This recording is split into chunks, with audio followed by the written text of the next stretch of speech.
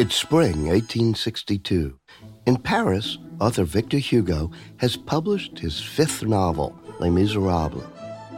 Half a world away, Mexico's defeat of the French army at Puebla has enshrined Cinco de Mayo as a day of national celebration.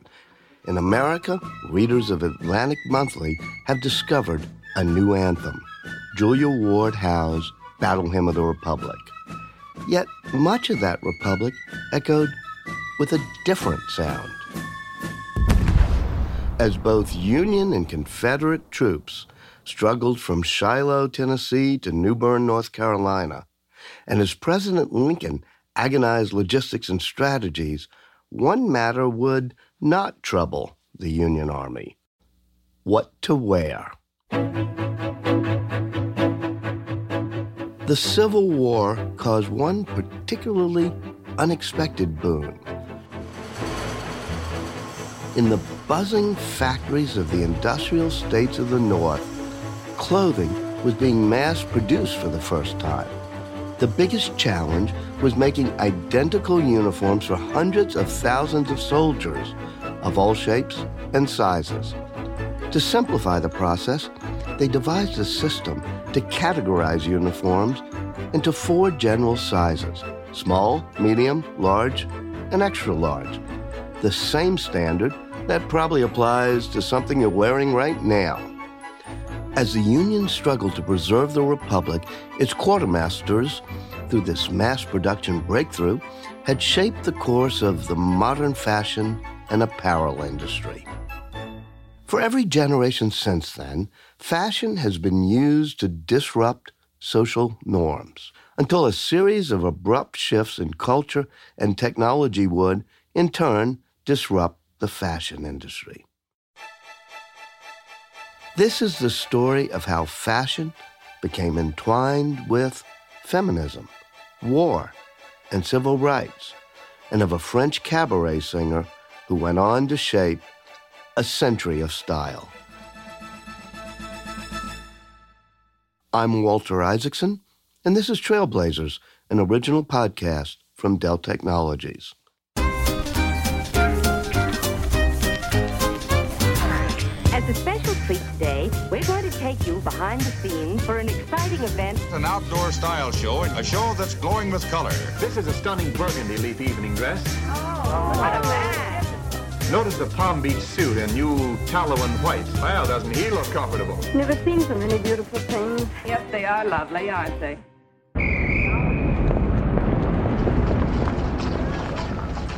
In the beginning of the fashion industry, as we know it, there was haute couture, high fashion. Its trailblazer was an Englishman, Charles Frederick Worth. Barely a teenager in the 1830s, Worth fell into a series of jobs to support himself. He soon settled in the textile trade, moved to Paris, and began creating opulent, fantastically expensive clothing for society's creme de la creme. His influence is still felt in what's now considered to be industry norms. He was the first designer to sew his name into his pieces, and the first to use models to display his clothing. He died in 1895, having created the haute couture culture that would thrive into the 21st century. By the turn of the 20th century, the fashion industry was growing fast, with the proliferation of sewing machines, the growth of textile factories, and railways to hurry the latest wares to distant cities. For ladies of means, but lacking an haute couture budget, the business of clothing and fashion operated within a man's world. Men ran the mills, men ran the stores, men escorted women as they shopped for clothes, and controlled the spending. Marilyn Komar is a fashion history researcher. In the 1800s, it was illegal for middle-class white women to walk the streets. So you always had to be accompanied by a male escort, whether that was your father, your brother, your husband.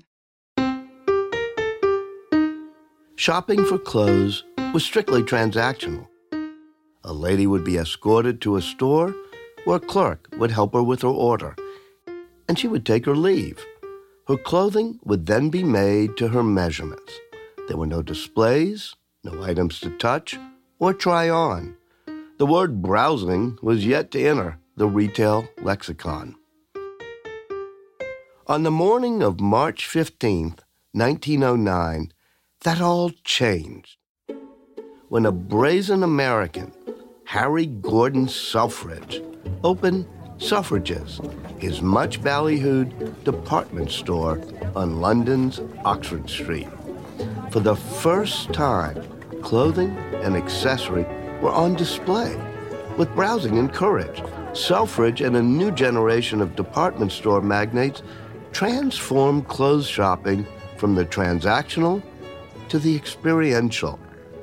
A key to Selfridge's success was giving control of that shopping experience to women. It was the first step in a shift that would see women ultimately control more than 3/4 of all consumer purchase decisions. He did want to create this kind of safe haven for women in his department stores because they knew that they would spend the money, right? He was a savvy businessman. There's this one quote that he said where he gave the women the tools to be emancipated, but they did the work. Because a lot of the times, the suffragists, they would actually meet in department stores to host meetings and to kind of plan their action of attack to how to become emancipated, how to get the vote. And Selfridge especially, he wanted to create this meeting point for women to gather, to discuss, trade ideas, but also at the same time spend their money. Such was the regard of suffragettes for Harry Selfridge that when groups of women smashed store windows throughout London in protest, the windows of Selfridge's were deliberately spared. Changes to the role of women, to fashion, and to the fashion industry became inextricably linked. Meanwhile, in the battle for women's rights, few may have noticed the fashion revolution brewing at 31 Rue Cambon in Paris. Gabrielle Bonheur Chanel was born in the French countryside in 1883. After the death of her mother at age 12, Chanel and her sister were sent to an orphanage where they learned how to sew. When her brief career as a cabaret singer sputtered, 20-year-old Coco, as she was now known, became mistress to a textile heir and began designing hats, then clothes, often inspired from the wardrobe of her lovers. She came up with these loose-fitting pieces because she would have many lovers, and after, spending the night with them, she would go to their closet and put on their suits and see how these baggy suits would drape her. And she really enjoyed how it draped her body. The simple, loose-fitting elegance of Chanel's fashions flew in the face of pre-World War I Edwardian tradition with its stays and corsets and heavily layered dresses. Her styles were a perfect fit in the age of suffragettes and the growing women's rights movement. The interesting thing with Chanel was that she helped to emancipate women in terms of fashion. If you wanted to get into a carriage, it was very difficult to kind of clamber in by yourself. You needed the assistance of a man.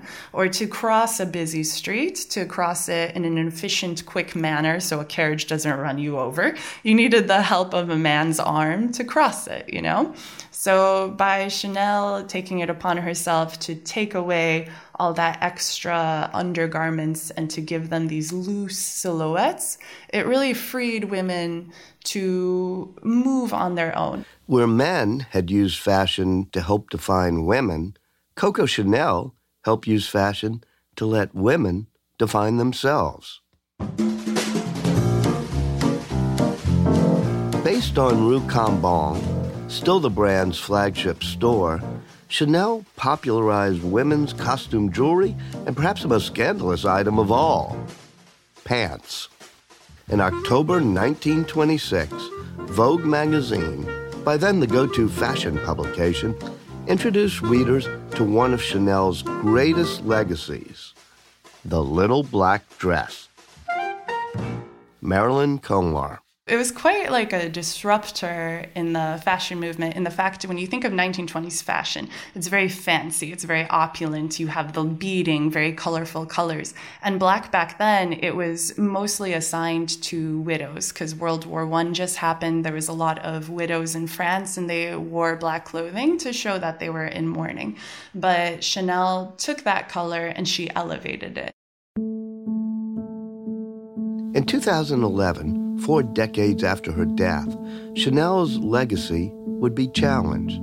Declassified documents suggested that Coco Chanel served quietly as a Nazi operative in France during the war. The complex story of Gabrielle Chanel and her empire suddenly became more complex. Elizabeth Peyton is European style correspondent for the New York Times. The fashion industry has always been full of complicated characters, and I think particularly now more than ever before, society is struggling on how to separate art and artists' work, and whether you should do that if allegations come to light. I think Coco Chanel is an interesting example of a truly complicated woman. And there is no doubt that the allegations made about her connections are true, but she was also a true trailblazer. She created the foundations of probably the most valuable fashion house in the world at a time when very few women were doing anything similar. As Coco Chanel did business in occupied France, the Second World War would disrupt fashion just as wars had for generations. Soldiers returning home were accustomed to the uniform styles they'd worn in service. Tailors, many of whom learned their trade making uniforms, were happy to oblige. In fact, the single and double-breasted suits men wear today are direct ancestors of the uniforms created in Napoleonic times. By the 1950s, a rebellious post-war generation lashed out in its music, in its attitude, and in the clothes it wore. Eschewing the traditional styles of their fathers, 1950s teenagers turned to casual, albeit military-inspired clothing. T-shirts, leather bomber jackets, and the new badge of rebellion, denim jeans. Folklore credits the rise of jeans in the 1950s and 60s to the big-screen inspiration of James Dean in Rebel Without a Cause and Marlon Brando in The Wild One. As Marilyn Comar explains, there's a lesser-known civil rights dimension to the story. The point in history that actually made denim, made jeans, part of mainstream media was actually the civil rights activists. Civil rights activists would wear denim while marching in the streets for civil rights for a very specific reason. Before the Emancipation Proclamation, plantation owners would wear linen and silks, and then their slaves would wear denim because it was very sturdy. It was, proper material to work the plantations. Of the freedom of speech. Somewhere I read. So when civil rights activists wore overalls, wore denim jeans during their marches, it made the white neighbors, the white spectators very uncomfortable because they knew exactly what they were alluding to without ever having to say it. As a fresh generation was changing demands in fashion, a new breed of entrepreneurs changed the way fashion companies did business. In 1963, in the village of Galicia, Spain, businessman Amancio Ortega founded a company that would become today's Zara Clothing, a pioneer in what's known as fast fashion. The strategy is to respond immediately to consumer trends and frequently renew styles to create fresh demand, which in turn will stir more consumption. Zara did so by integrating all phases of design and production in-house. The journey from concept to market, which had traditionally taken months, was streamlined to as few as 5 weeks. Today, fast fashion brands churn out what they call micro-collections at a rate of 1 a week. It was great for business, but at a social and environmental cost that would come back to haunt the industry. Competing brands would follow Ortega's fast fashion example, effectively dialing up consumer appetite for the newest and latest, little imagining that their days of controlling consumer demand were numbered. However much disruption the fashion industry had seen through the 20th century, nothing prepared it for the digital age. Elizabeth Peyton. Well, I just think it's that the landscape underpinning the fashion industry has been totally upended in the last 3 decades by the digital revolution. And that can be seen in the way that brands do business, in the way they make their product, in the way they sell their product, and how they find consumers. If a fashion reporter took a nap just before the digital age and woke up today, the first jarring realization would be that the fashion industry has changed channels. Pre-digital fashion was introduced to select groups of guests on runways, then reported in magazines and newspapers. Today's runway shows are streamed live on social media, especially Instagram, giving more access to the consumer. Elizabeth Peyton. Instagram is the first port of call for most fashion fans to see the latest designs from fashion weeks or to learn more about the designs and the brands that they love. But actually, Facebook has decided to build in integrated shopping platforms into Instagram, allowing people to buy direct.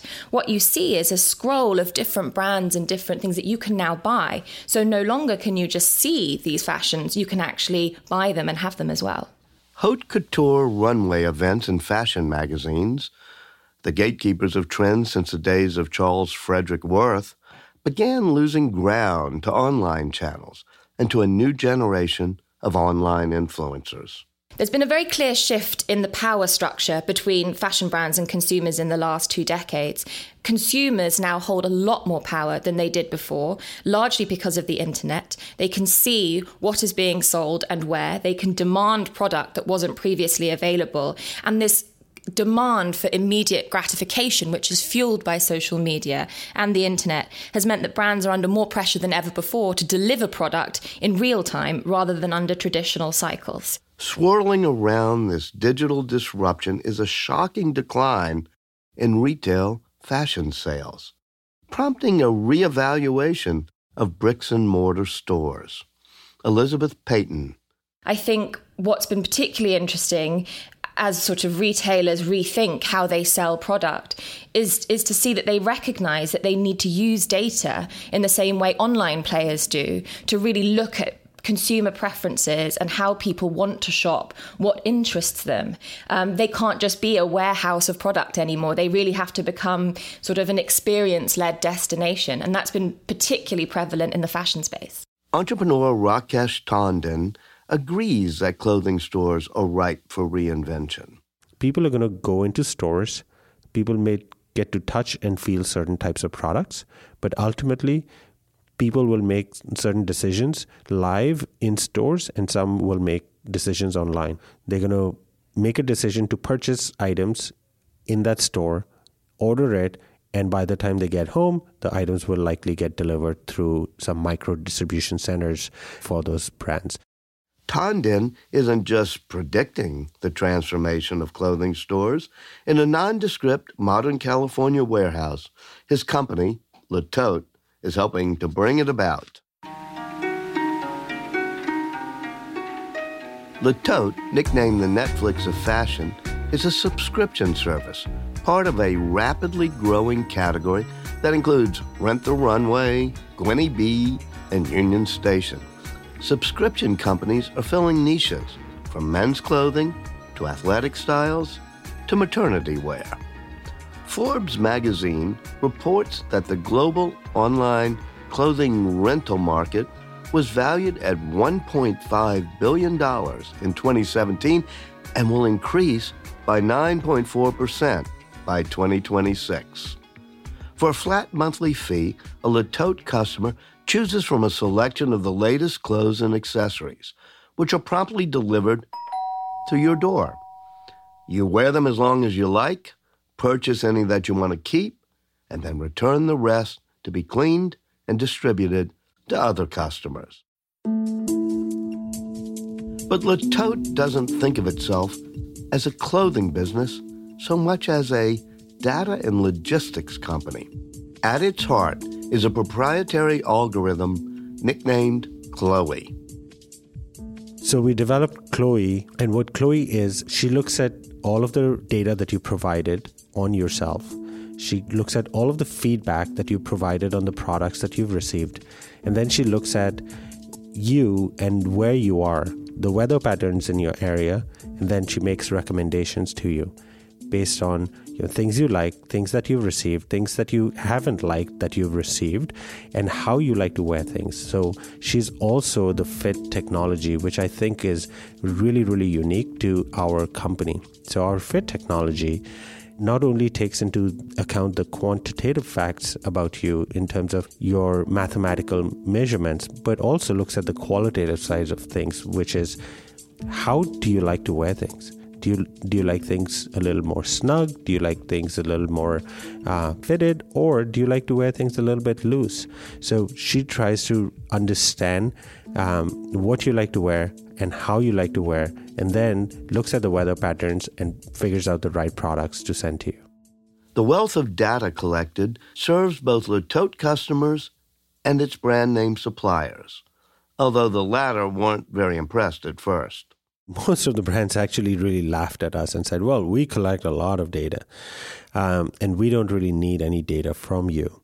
So, I would say the first couple of years, we didn't really do much with this data except use it for our private labels. And then as we started building deeper and deeper relationships with our brand partners, and as the company started to grow in prominence, brands started to recognize that we have data points that they could actually benefit from.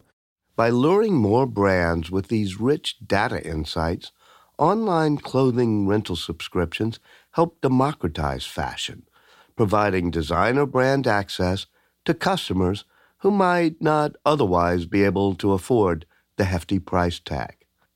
And by having the same garments worn more often by different subscribers, it helps reduce their carbon footprint.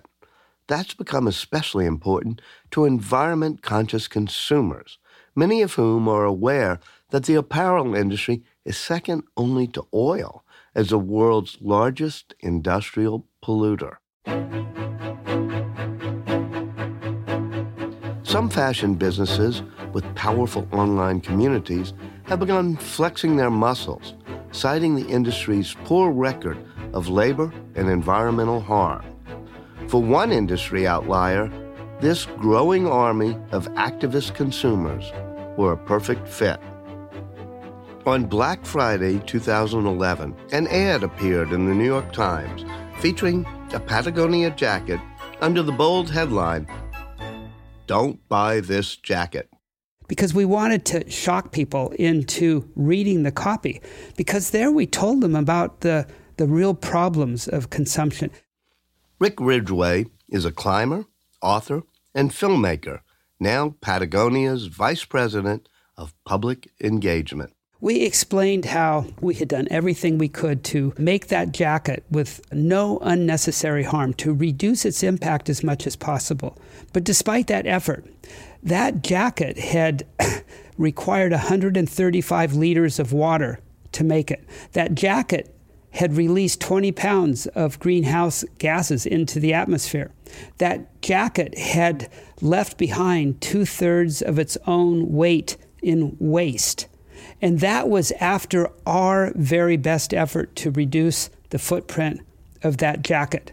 So the best thing our customers could do if they wanted to partner with us to reduce their personal footprints was to not buy the jacket.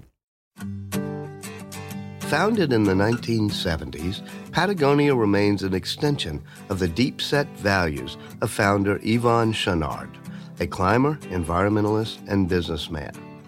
Patagonia is as much a movement as it is a clothing company.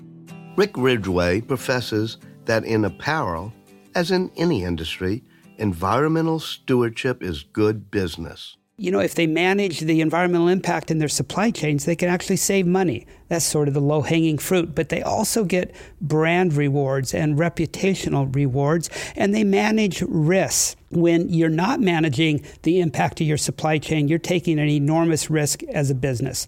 And then they are also discovering that they're getting increased recruitment in their HR divisions, that more and more if they make sustainability commitments, guess what? More young people want to work for them. Millennials have embraced and amplified the brand. Last year, its call for 16 summer interns yielded 9,000 applications. Patagonia embodies the attitude that surrounds the online shift in the clothing business. Consumers originally attracted to value are now gravitating to values. Elizabeth Payton. What's really important to recognize is that social media has given people a voice. And just as we've seen in political spheres, lots of fashion fans often rally together to pressure brands to change things about the way they do business. For example, their supply chains. They can also use them to see that to make sure that brands align themselves with the values that are interesting to them. So made in Italy or made in France, things that had always given a luxury product enormous value might change, and consumers might say, well, I want to know that this brand is aligned with the values that I have in my mind as the most important. For an industry predicated on constant change, fashion has seen more than its share of disruption. Clothing has been used, alternately, as a tool of oppression and of liberation. It's been stretched and reshaped by war, reimagined to symbolize values of gender equality and civil rights, and virtually wiped clean and reinvented for the digital age. Now, as control over fashion in the fashion industry continues its shift to online consumers, clothing will remain one of the great change agents of the 21st century. I'm Walter Isaacson, and this is Trailblazers, an original podcast from Dell Technologies. To find out more about any of our guests on the show, you can head to our website at delltechnologies.com/Trailblazers. Thanks for listening.